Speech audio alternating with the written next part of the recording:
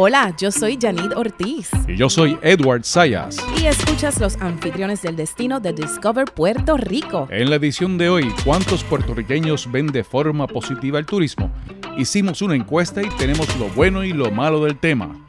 Y los paradores han sido uno de los pilares de la industria local.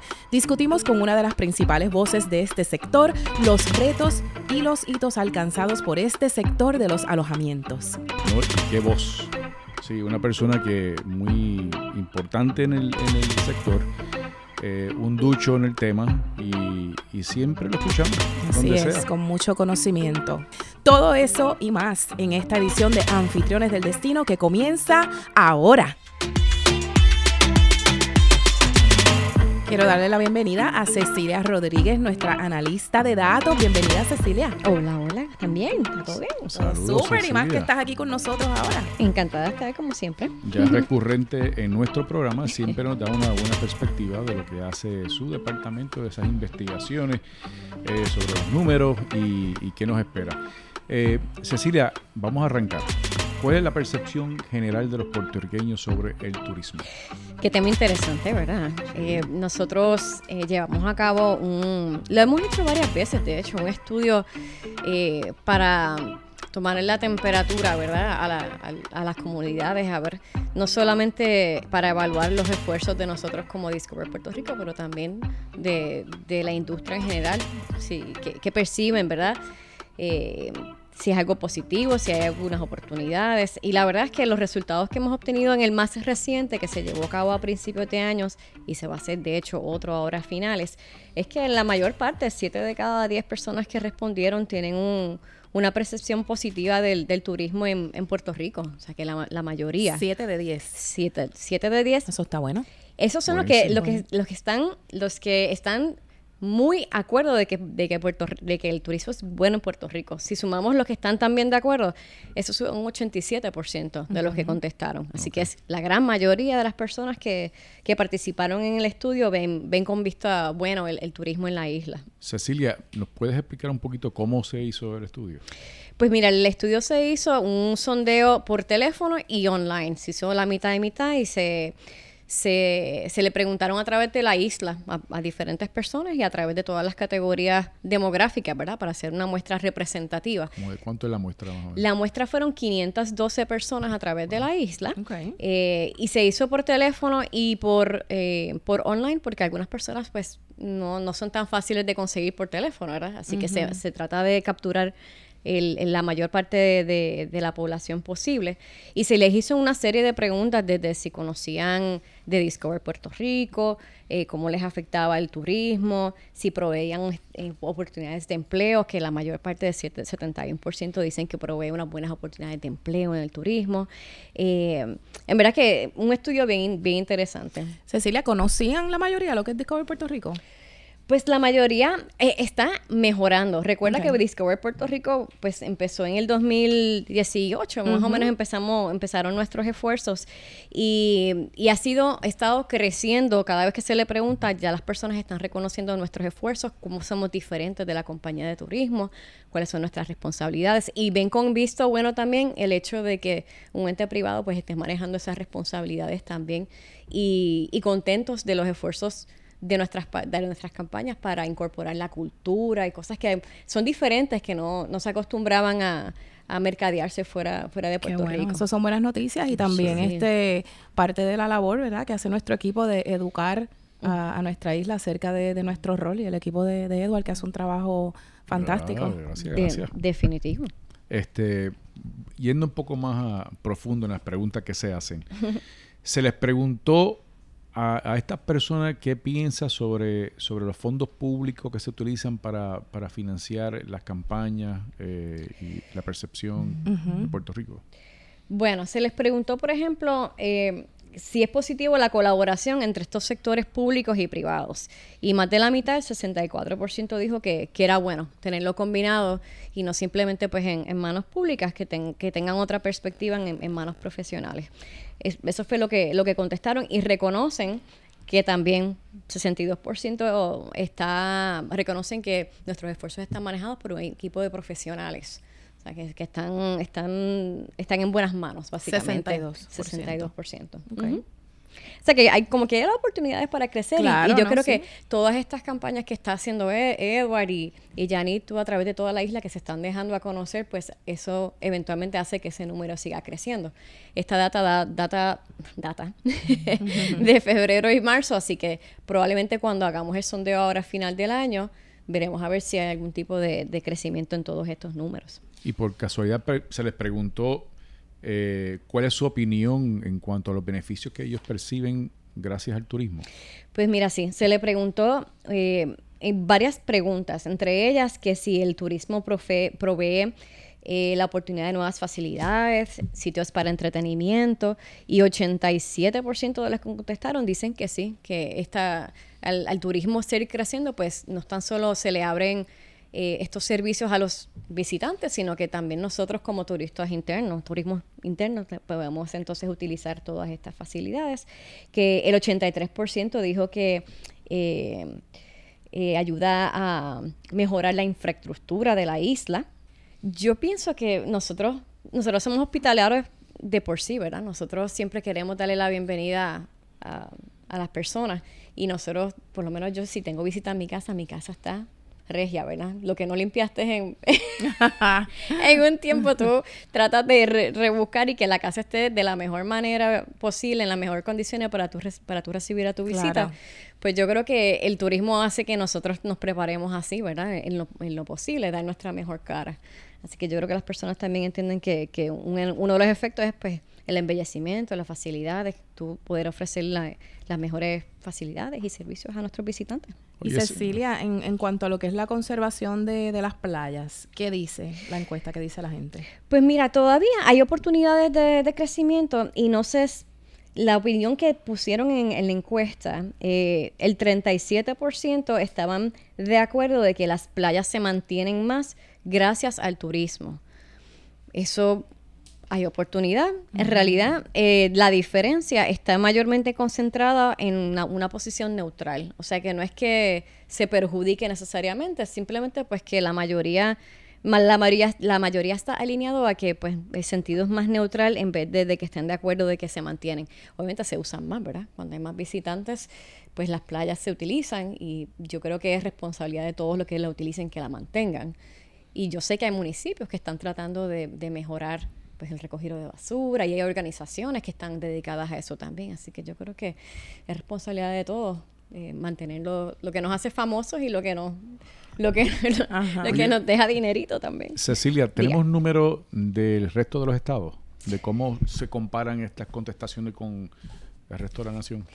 Sí, pues mira, algunas de las preguntas que nosotros las hicimos también se hacen a través de otros DMOs, y es chévere porque entonces podemos comparar el sentir de las personas en otros destinos, de cómo se sienten hacia el turismo versus en Puerto Rico. Y es bien interesante porque en una pregunta bien básica se le hizo la pregunta a los locales si el turismo es bueno para mi estado o mi territorio, para donde yo vivo, ¿verdad? A nivel nacional, o sea, el promedio nacional, el 64% de los que respondieron de que sí, que era algo positivo. En Puerto Rico ese número aumentó a 87%. Wow. O sea que se ve mucho más con miras más positivas. Del mismo lugar, el 51% a nivel nacional piensan que el turismo trae inversiones, ¿verdad?, a la economía local. Localmente ese número sube a 84. Pero es mucho bien más por alto. encima. Sí, el gap es enorme. Ajá. Sí. Y obviamente pues en el turismo trae muchas cosas positivas y otras que quizás no son tan positivas. Por lo menos a la perspectiva de nacionalmente, el 55% dicen que lo positivo tiene más peso que lo negativo en términos del turismo. Y en Puerto Rico esa misma pregunta obtuvo un 69%, que trae más cosas positivas que negativas. Así que en general la percepción del turismo en Puerto Rico es mejor que en otros destinos, o por lo menos a nivel nacional, que es la data que tenemos. ¿Sabes qué, Cecilia? Un dato interesante. Nosotros que visitamos los municipios constantemente, cuando hablamos con la gente, el mayor problema de esa gente, esté o no esté relacionado con el turismo, es la infraestructura, el mantenimiento del producto. por ejemplo, las playas, la infraestructura, carretera, luz, que no abrió tal o cual atracción, etcétera. Y eso es lo que te dice la gente cuando uno va a visitarlo.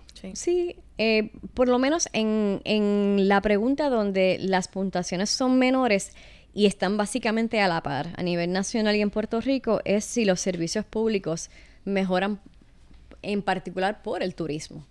Yo creo que la pregunta es más complicada, ¿verdad? Porque servicios públicos acapara gobierno y acapara pues otros mecanismos de que hay que pues manejarlos de su manera. Claro. Pero hay oportunidades entonces para mejorar y qué bueno que los municipios reconozcan las áreas que hay que entonces mejorar, ya sea de infraestructura o de facilidades. ¿No? Sí. Bueno, Cecilia, pues quédate entonces con nosotros aquí, que ahora vamos. ¿Para dónde es que vamos ahora, Eduardo? Vamos para la hora del café. Esa es la de las mejores horas de este show. Las mejores horas. Aquí con un cafecito. ¿Qué tenemos hoy? Riquísimo, el mío con leche de avena, of course. El mío con un sorbito de whisky. O de brandy. Yo soy bien aburrida, una leche regular. Pues a mí me enorgullece en presentar el café de hoy, que es Café Don Luis. Café de excelencia, un café que es recipiente de la Taza de Oro Puerto Rico 2019, primer lugar. Así que este café, muy interesante, es cultivado sobre 2.500 pies de altura y procesado en un beneficiado ecológico para garantizar la mejor calidad del grano. Su aroma, cuerpo, sabor residual y acidez balanceada dejan huellas en tu paladar. Saborea el encanto de un buen café 100% arábigo, catado internacionalmente a un nivel de excelencia. Café Don Luis, para más información, cafedonluis.com, y esto gracias a nuestros amigos de Cuela con sus 31 caficultores y numerosas marcas.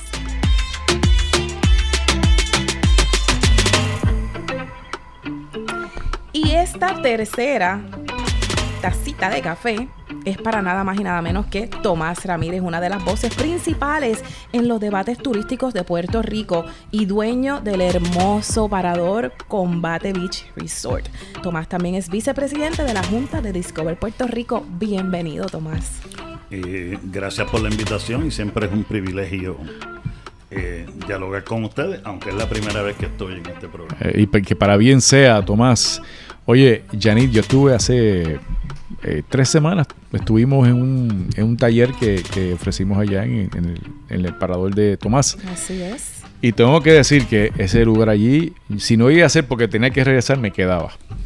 Tenía cosas acá en San Juan, pero yo me hubiese quedado allí, Tomás. Es divino. Es divino. Y esa playa que hay allí es otra cosa. Ver ese atardecer allí, el mar Caribe que es tan tranquilo, tan bello, de verdad que es precioso. Me encanta. Allá hay una cantidad de restaurantes cerquita del parador del Tomás.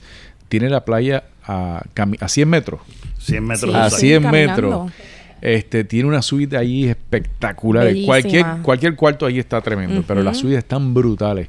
Así que yo le dije a Tomás, me vas a separar una de esas para cuando yo vaya con mi familia y pasemos un día ahí espectacular. Te estamos esperando. Tenemos 44 habitaciones en 12 tipos de habitaciones para acomodar diversas necesidades del pueblo puertorriqueño y extranjero e internacional que llega hasta la playa del Combate anualmente. No, eso ahí es un espectacular. paraíso, Y quiero reconocer también al staff de allá de Combate Beach Resort, que son excelentes en todo lo que hacen, súper serviciales, y de verdad que por lo menos las veces que he ido, ya sea de trabajo o de placer, lo que sea, siempre me han atendido súper bien, y no solo a mí, sino también veo los otros clientes que están allí, y de verdad que 5 estrellas para esa gente. Y comandado por su hijo también, es un negocio de familia. Eso es así. Eso es correcto. Tenemos allí hasta la nieta, la esposa de mi hijo, mi otro hijo Tomás, María, ¿verdad? Que es la esposa de mi hijo, y mi nieta Camila, que siempre está por allí. Pero todos los empleados son parte de la familia, y de hecho tenemos muchos empleados que está el esposo, la esposa, y algunos de los hijos trabajan con nosotros también. Es una familia. Sí. Es una familia. Chévere. Bueno, Tomás, yo quiero empezar esta conversación con 3 preguntas que yo usualmente le hago a todos nuestros invitados. Así que disparo por ahí para abajo. La primera, ¿sitio favorito de Puerto Rico? Jayuya, Puerto Rico. Wow. Jayuya. Jayuya. Mira, yo estuve en Jayuya. Yo lo dije el otro día, lo digo de nuevo, no me importa. La cantaleta. Jayuya es precioso, sí. ¿Pero por qué? ¿Tú eres de Jayuya, Tomás? Mi familia es de Jayuya, eran caficultores. Mira para allá. Crecíamos café y puedo hablar de frutos menores y de la cosecha del café y de otras cosas que hacíamos allí, desde hacer carbón, cultivar algunos animales para la venta y otras cosas que hacíamos allá y aprendimos. Pero qué chulería. Esa era la familia de mi mamá. Mi papá es de Bayamón y cuando trabajé con Johnson & Johnson, pues estuve en los 4 esquinas de Puerto Rico, así que tuve el privilegio de vivir en diferentes pueblos de la isla y Puerto Rico tiene muchas cosas lindas. Digo, Jayuya está hermoso, pero queda lejos. Y hay mucha curva. Oye, hay mucha curva para allá, Chacho. pero vale la pena.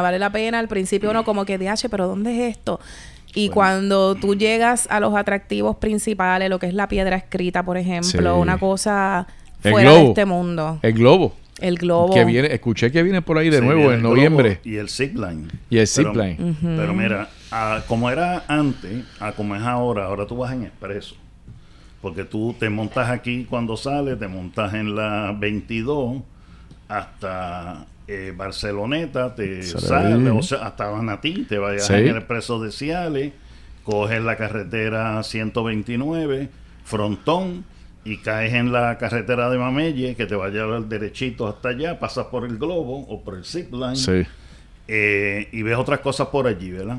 O puedes bajar directo por la 52 hasta las letras de Ponce, Y por ahí. sobre, bajas entonces por lo que antes era la Piquiña, Carón Express, Sí. Ajá.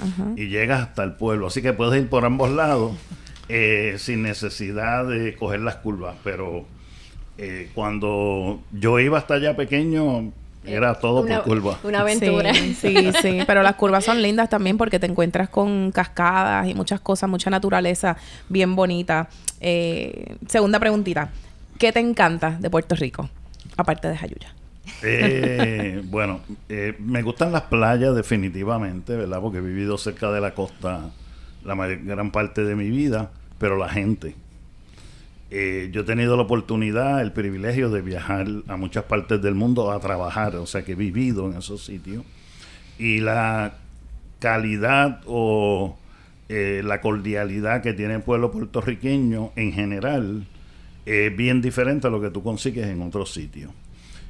También tuve el privilegio de trabajar con muchos extranjeros que vino a Puerto Rico cuando estuve en la farmacéutica y la gran mayoría no se querían ir. Venían por 2 años y querían estar 4 o 5 y muchos de ellos tuvieron su familia aquí en Puerto Rico y utilizaron todas las cosas que tenemos y se sentían extremadamente bien recibidos en Puerto Rico. Así que eso es algo que me encanta nuestra gente. Que muchos nos dicen eso, ¿verdad? Los invitados siempre sí. hablan de nuestra gente. No es para menos porque así No falla. es. Última preguntita. ¿Qué mejorarías del destino? Bueno, nosotros tenemos todo lo que necesitamos para hacer un destino extraordinario y somos muy buenos.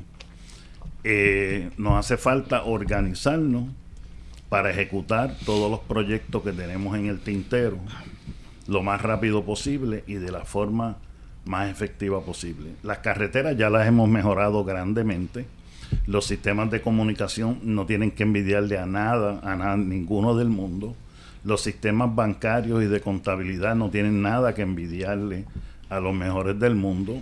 Todo lo que son infraestructura, ¿verdad? Aunque nos quejemos del agua, tenemos uno de los mejores sistemas de Latinoamérica. Y el sistema eléctrico, que necesitamos hacer grandes cosas para estabilizar su confianza. No es que se vaya la luz o no se vaya. Es que si se va, estamos preparados, como lo tenemos la mayoría de los hoteles, donde podemos manejar esa situación por la hora, 15, 1 hora, 2 horas, donde suceda. Esas son las prioridades. Me preocupa, ¿verdad?, el sistema de salud. Yo soy farmacéutico y trabajé en sistemas de salud, así que conozco. Y me preocupa para los puertorriqueños, que es algo que tenemos que atender con premura. Muy interesante. Excelente, Tomás. Ahora vamos a la materia de turismo.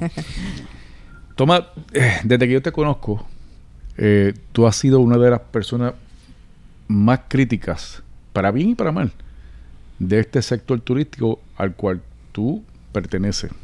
Desde hace ya un tiempo, creo que más de una década. 14 años. 14 años. Ahora mismo, ¿cuáles son las fortalezas que ve allá afuera para esta industria local y cuáles son los retos que tenemos ante sí mirando hacia el futuro? Pues mira, nosotros desde el punto de vista de fortaleza tenemos muchas y otras que están en desarrollo. Obviamente, pues nuestra infraestructura para dar servicio al visitante la tenemos. Tenemos los sistemas de transportación. Uh-huh. Que a veces nos quejamos, pero verdaderamente yo oigo yo recibo muchos visitantes internacional, europeos y todo, y me dicen, yo no sé por qué ustedes se quejan de su carretera, ¿verdad? Y eso es antes de haberlas arreglado. ¿Okay?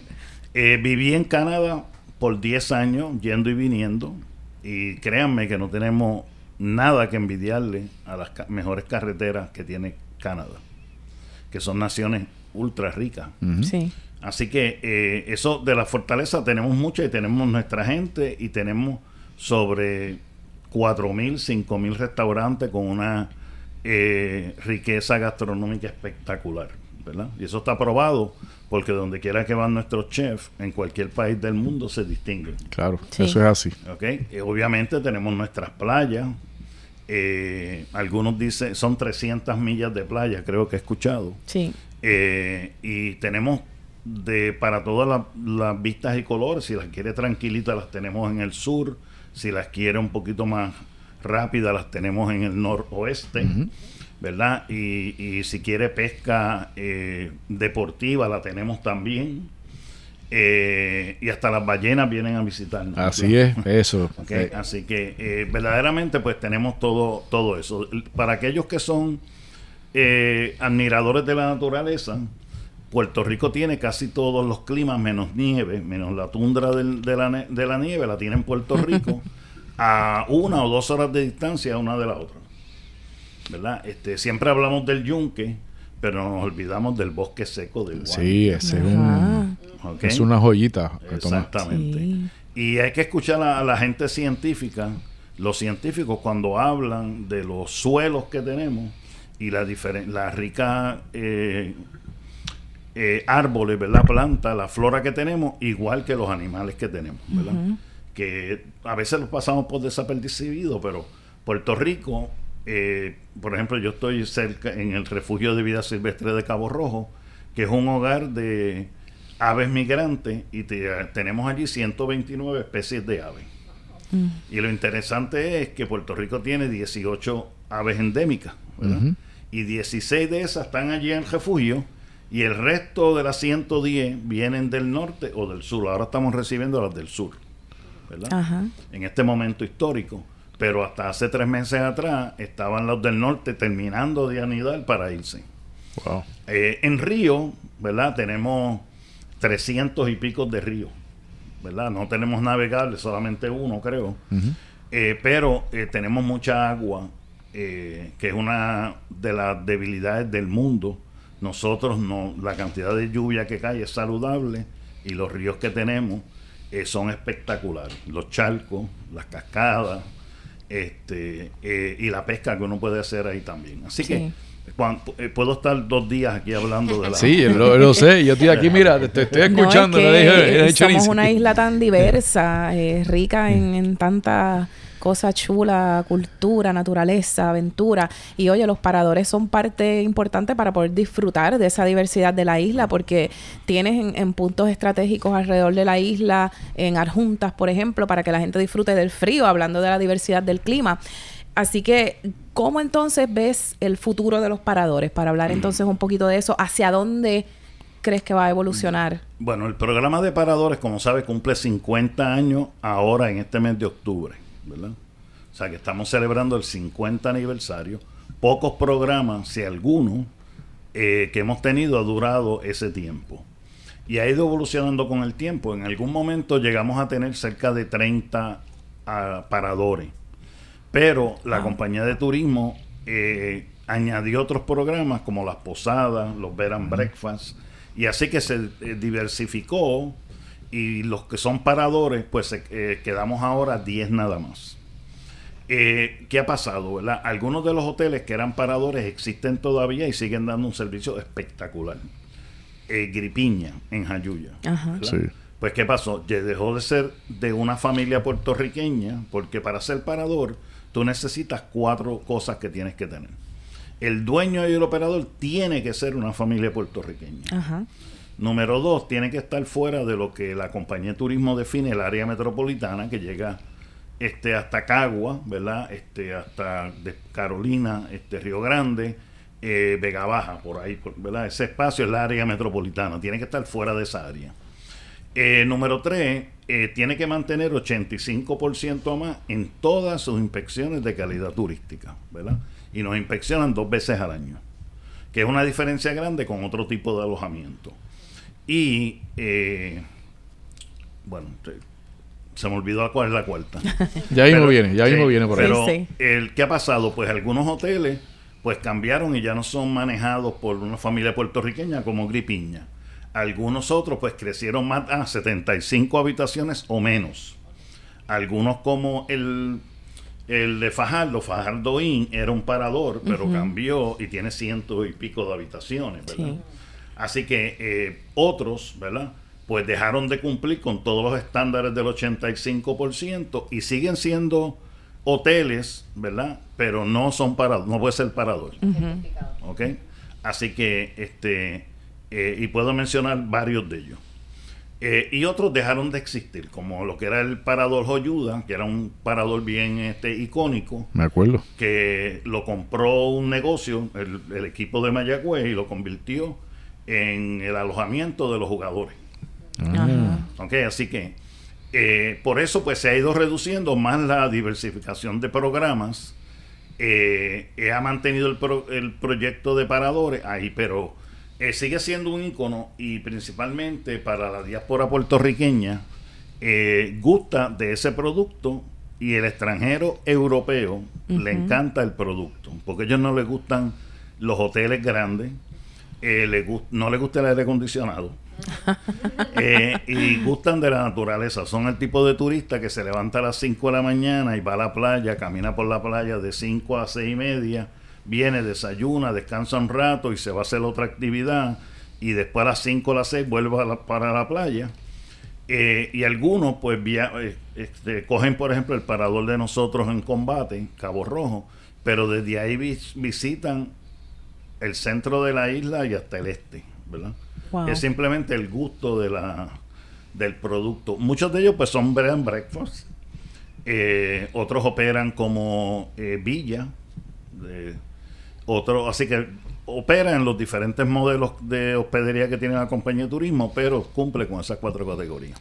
Oye, Tomás, tú siempre has sido muy contundente en la radio, en televisión, en tus columnas, que publicas muchas columnas, y eso me gusta mucho de ti, de estar librando el terreno de juego para las hospederías. Háblame un poquito de eso. Bueno, lo que sucede es que Puerto Rico perdió el norte, ¿verdad? Y esa es mi forma de verlo. Entonces permitimos otro tipo de alojamiento no regulado en una forma, en un desparramento desordenado a través de la isla. Es una tendencia y son necesarios. Y son importantes y han sido importantes para el desarrollo turístico de Puerto Rico. Pero no contribuyen en nada a la infraestructura y los servicios públicos que utilizan para correr sus negocios. Se ha creado la impresión de que son viviendas de personas que operan eso como un segundo ingreso, y de esos hay un 12%. Lo que pasa que nosotros nos hemos dejado envolver por la información amañada que proveen algunas de las plataformas, y ellos publican esos números, pero lo publican como que ahora aumentó el número de personas que están rentando su casa mientras se van de vacaciones. No, eso está ocurriendo. El 85% de esos alojamientos están disponibles completos, 100%, el 100% del tiempo a través de plataformas. Y no hay nada malo con eso. Pero si es un negocio, debe contribuir como se le pide a un bed and breakfast o se le pide a cualquier otro tipo de negocio, incluyendo un carrito de piragua o un carrito de hot dog o un artesano. El artesano no paga contribuciones, pero tiene que tener patente y paga cero. Tiene que estar registrado. Tiene una localización donde puede estar. El artesano no puede estar en cualquier sitio. Tiene que estar en este lugar que fue donde te dimos permiso. Y eso es todo lo que nosotros hemos estado pidiendo, ¿verdad? Entonces, mientras eso sucede, a los alojamientos reglamentados y legalmente patentados, los requisitos siguen aumentando. ¿Ok? Rentas internas nos visita continuamente. Hacienda. Y está haciendo su trabajo. Sí. ¿Ok? Pero otro alojamiento, pues no hay visita. Salud nos visita 2 veces al año y nos cuesta $300, $400 cada vez que van, porque esas inspecciones nosotros tenemos que pagarlas. ¿Ok? Además de las sanciones que pueden darnos. Afortunadamente ningún parador se ha multado en los últimos 10 o 12 años, pero ocurre, ¿verdad? Los permisos tenemos que renovarlos continuamente. Y tanto el municipio como las diferentes agencias reglamentarias hacen lo correcto, con los que estamos legalmente registrados y legalmente patentados. Entonces, en Puerto Rico ha habido un crecimiento de hoteles ilegales. El reglamento 8856 de la compañía de turismo te describe rápidamente en un artículo lo que puede ser y lo que no puede ser.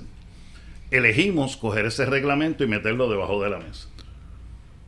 ¿Y por qué pasa eso, Tomás? No, Pues no hay inspección, no hay un ojo que pueda mirarlo. ¿Por qué no se fiscalizan? Exacto. Bueno, lo que sucede es que, número uno, hacen falta, ¿verdad? Así que vamos a poner eso aparte. Pero tenemos muchas personas de influencia e intereses de gran inversión que están en el negocio. Pues imagínate, puedes tener un negocio que está creciendo gracias al trabajo de Discover Puerto Rico. Gracias. Y ha crecido multiplicador y estoy creciendo en el mercado y no contribuyo en nada, ni pago contribuciones, ni siquiera por el ingreso ni activo ni pasivo. Okay. ¿Ok? No pago CRIM por eso, porque no pago comercial. No pago energía eléctrica comercial, pago residencial. No pago agua comercial. ¿Ok?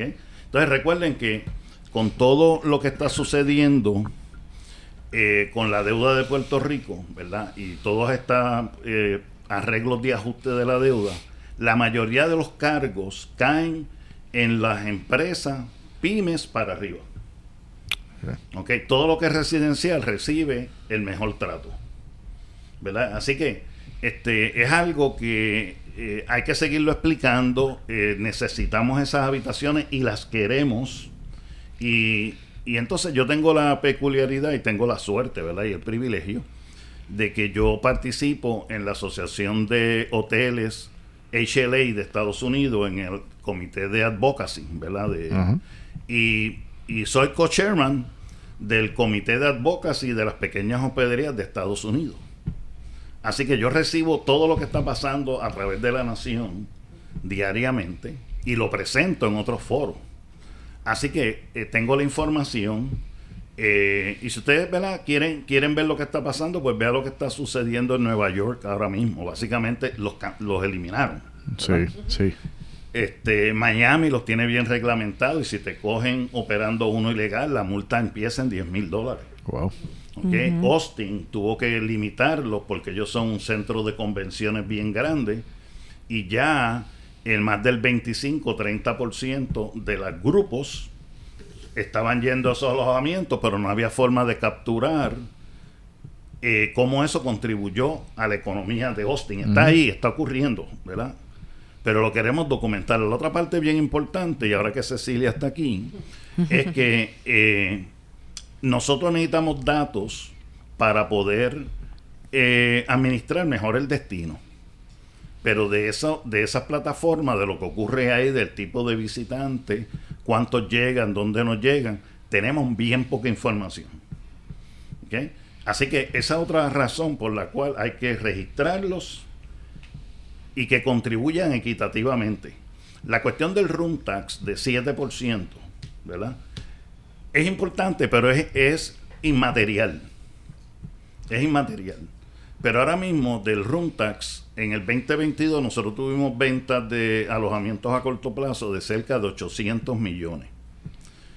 Nosotros en el Discover Puerto Rico capturamos casi 700. Uh-huh. Pero yo sé, por muchas cosas de datos que recibo, que hay un 20 a un 30% que se va por los otros 7 canales que nosotros no vemos. Uh-huh. Se hace booking directo, se va a través de los realtors, se va a través de las páginas de Facebook directo o lo que sea, ¿verdad? Uh-huh.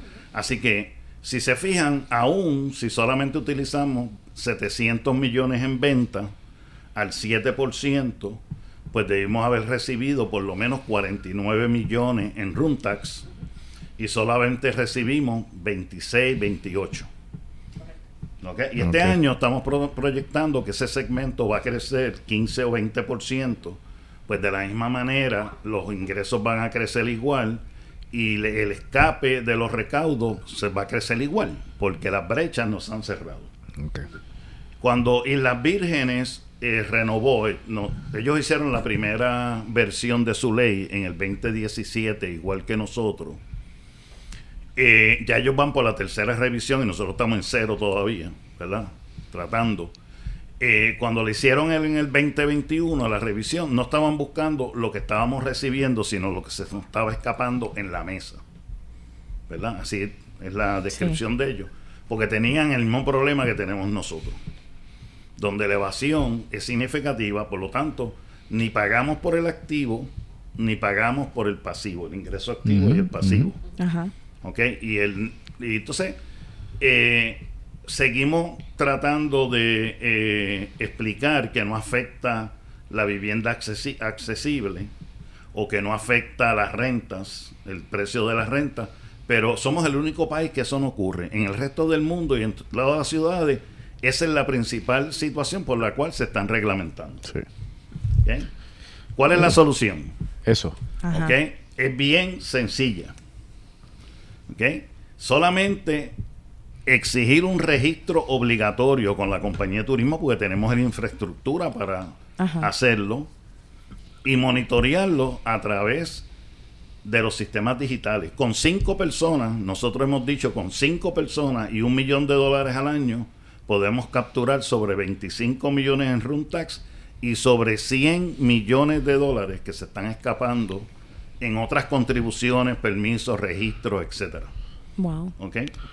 Así que simplemente pues no hemos tenido la voluntad o no hemos podido alinear las mentes para hacerlo, pero lo que tenemos es que copiar lo que hizo Miami o lo que hizo Nueva York en cuanto al sistema. Ni siquiera estoy impulsando lo que acaba de hacer Nueva York. ¿Okay? No hay que inventar la rueda. Sí, no, claro. no. Este es un problema, mira, inclusive San Francisco, donde se inició Airbnb en el 2007. 2007. Por ahí. Sí, ¿verdad? Por ahí. 2007. Pues ya ellos tienen una reglamentación 20 veces más estricta que la de nosotros, San Francisco. Ajá. ¿Verdad? Porque la idea no es evitar que estén y que crezcan. Los queremos, los necesitamos, pero deben estar contribuyendo equitativamente al uso de la infraestructura y los servicios. Mira, cada vez que hay un fin de semana largo en Cabo Rojo es uno de los centros, y lo dijo Airbnb en estos días, ¿verdad?, de más crecimiento, y están creciendo en una forma desordenada, ¿okay? Con trailers, ¿verdad? Como no podían obtener los permisos para las casas, pues empezamos a poner rodantes, vehículos rodantes. Los he visto, muchísimos que hay allí. Exactamente. Pues vehículos rodantes, pues no requiere permiso porque lo llevé en rueda, pero lo único es que lo levanté en gato, le puse 4 bloques y lo dejé allí, le até agua, le até luz y todo con extensiones, ¿verdad? Pero si me dicen algo, pues los quito, ¿verdad? Entonces los rento.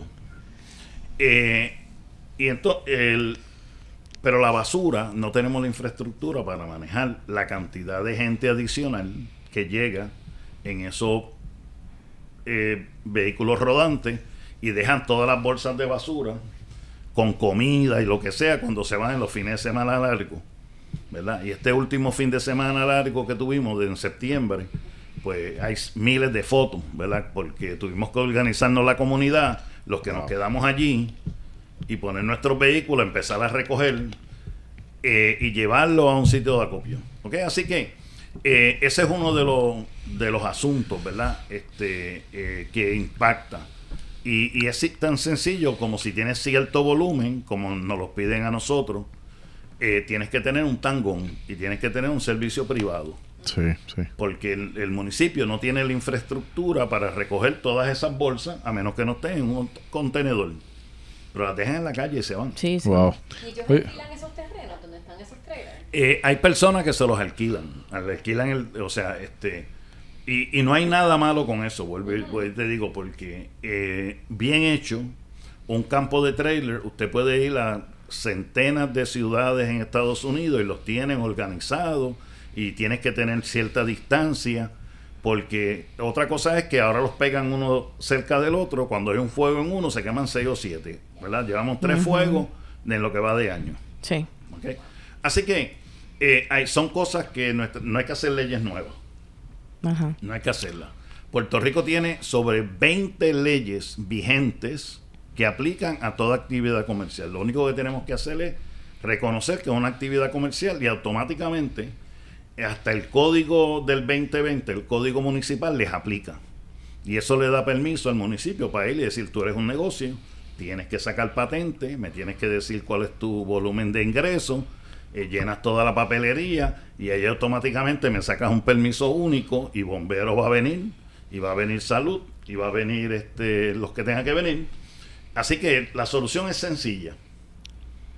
No hay que reinventar la rueda ni tenemos que hacer leyes nuevas. Tomen nota. Poner acción, porque si no son letras muertas. Tú puedes hacer 25 leyes si tú quieres, pero si no las pones en acción. Mira, un ejemplo de lo que estaba pasando en San Juan, y con esto termino, ¿verdad? San Juan tenía un problema de operaciones comerciales ilegales.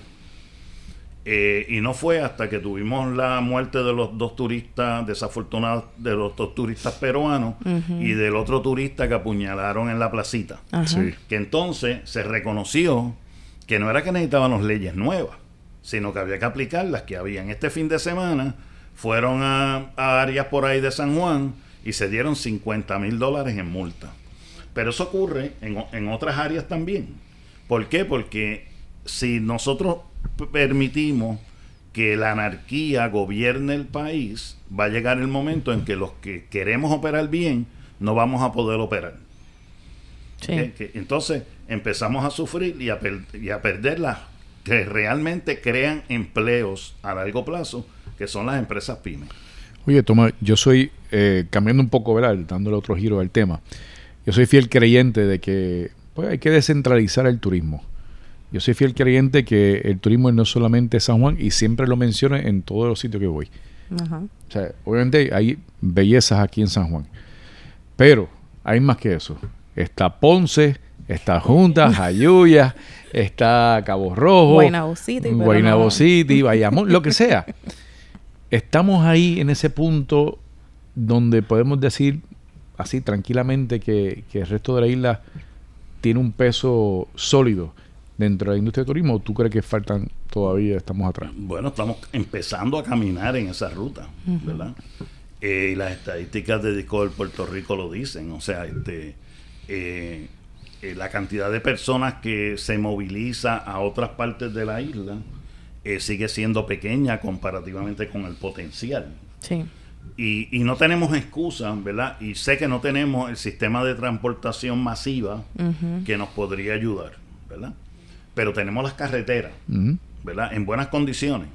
Y tú le puedes dar la vuelta a Puerto Rico básicamente en 5 horas, sales de San Juan por un lado y bajas y llegaste otra vez de nuevo. Y si quieres pararte en 2 o 3 sitios, pues tienes donde quedarte. Y igual puedes hacer por el este, ¿verdad? Y dar la vuelta por carreteras espectaculares. tenemos 3 aeropuertos internacionales y afortunadamente pues se está dispersando que las llegadas y salidas vayan a los otros 3 aeropuertos, 2 aeropuertos, y están creciendo más que San Juan, ¿okay? Así que nos falta mucho, hay que seguir buscando dispersar el turismo, y de hecho estos alojamientos independientes a corto plazo ayudan en eso. Así que tenemos que otra vez fomentarlo, pero ordenadamente. Wow, de verdad que mucho material, mucha carne, ¿verdad? Para food for thought, para la gente que nos escucha. Uno, escuchando a Tomás, aprende muchísimo. Demasiado, él es una enciclopedia. De verdad que estamos bien agradecidos por tu tiempo, por haber llegado hasta acá para compartir con nosotros tus conocimientos. Así que nada, con esto pues terminamos esa horita del café. Va a ser hasta la próxima. Gracias, Tomás. Y a los que nos escuchan, no olviden suscribirse a nuestro podcast si quieren escuchar información valiosa sobre la industria turística. Y no se olviden de compartir estos episodios con sus colegas en la industria. Regresamos en 2 semanas con la próxima edición de Los Anfitriones del Destino. Hasta la próxima.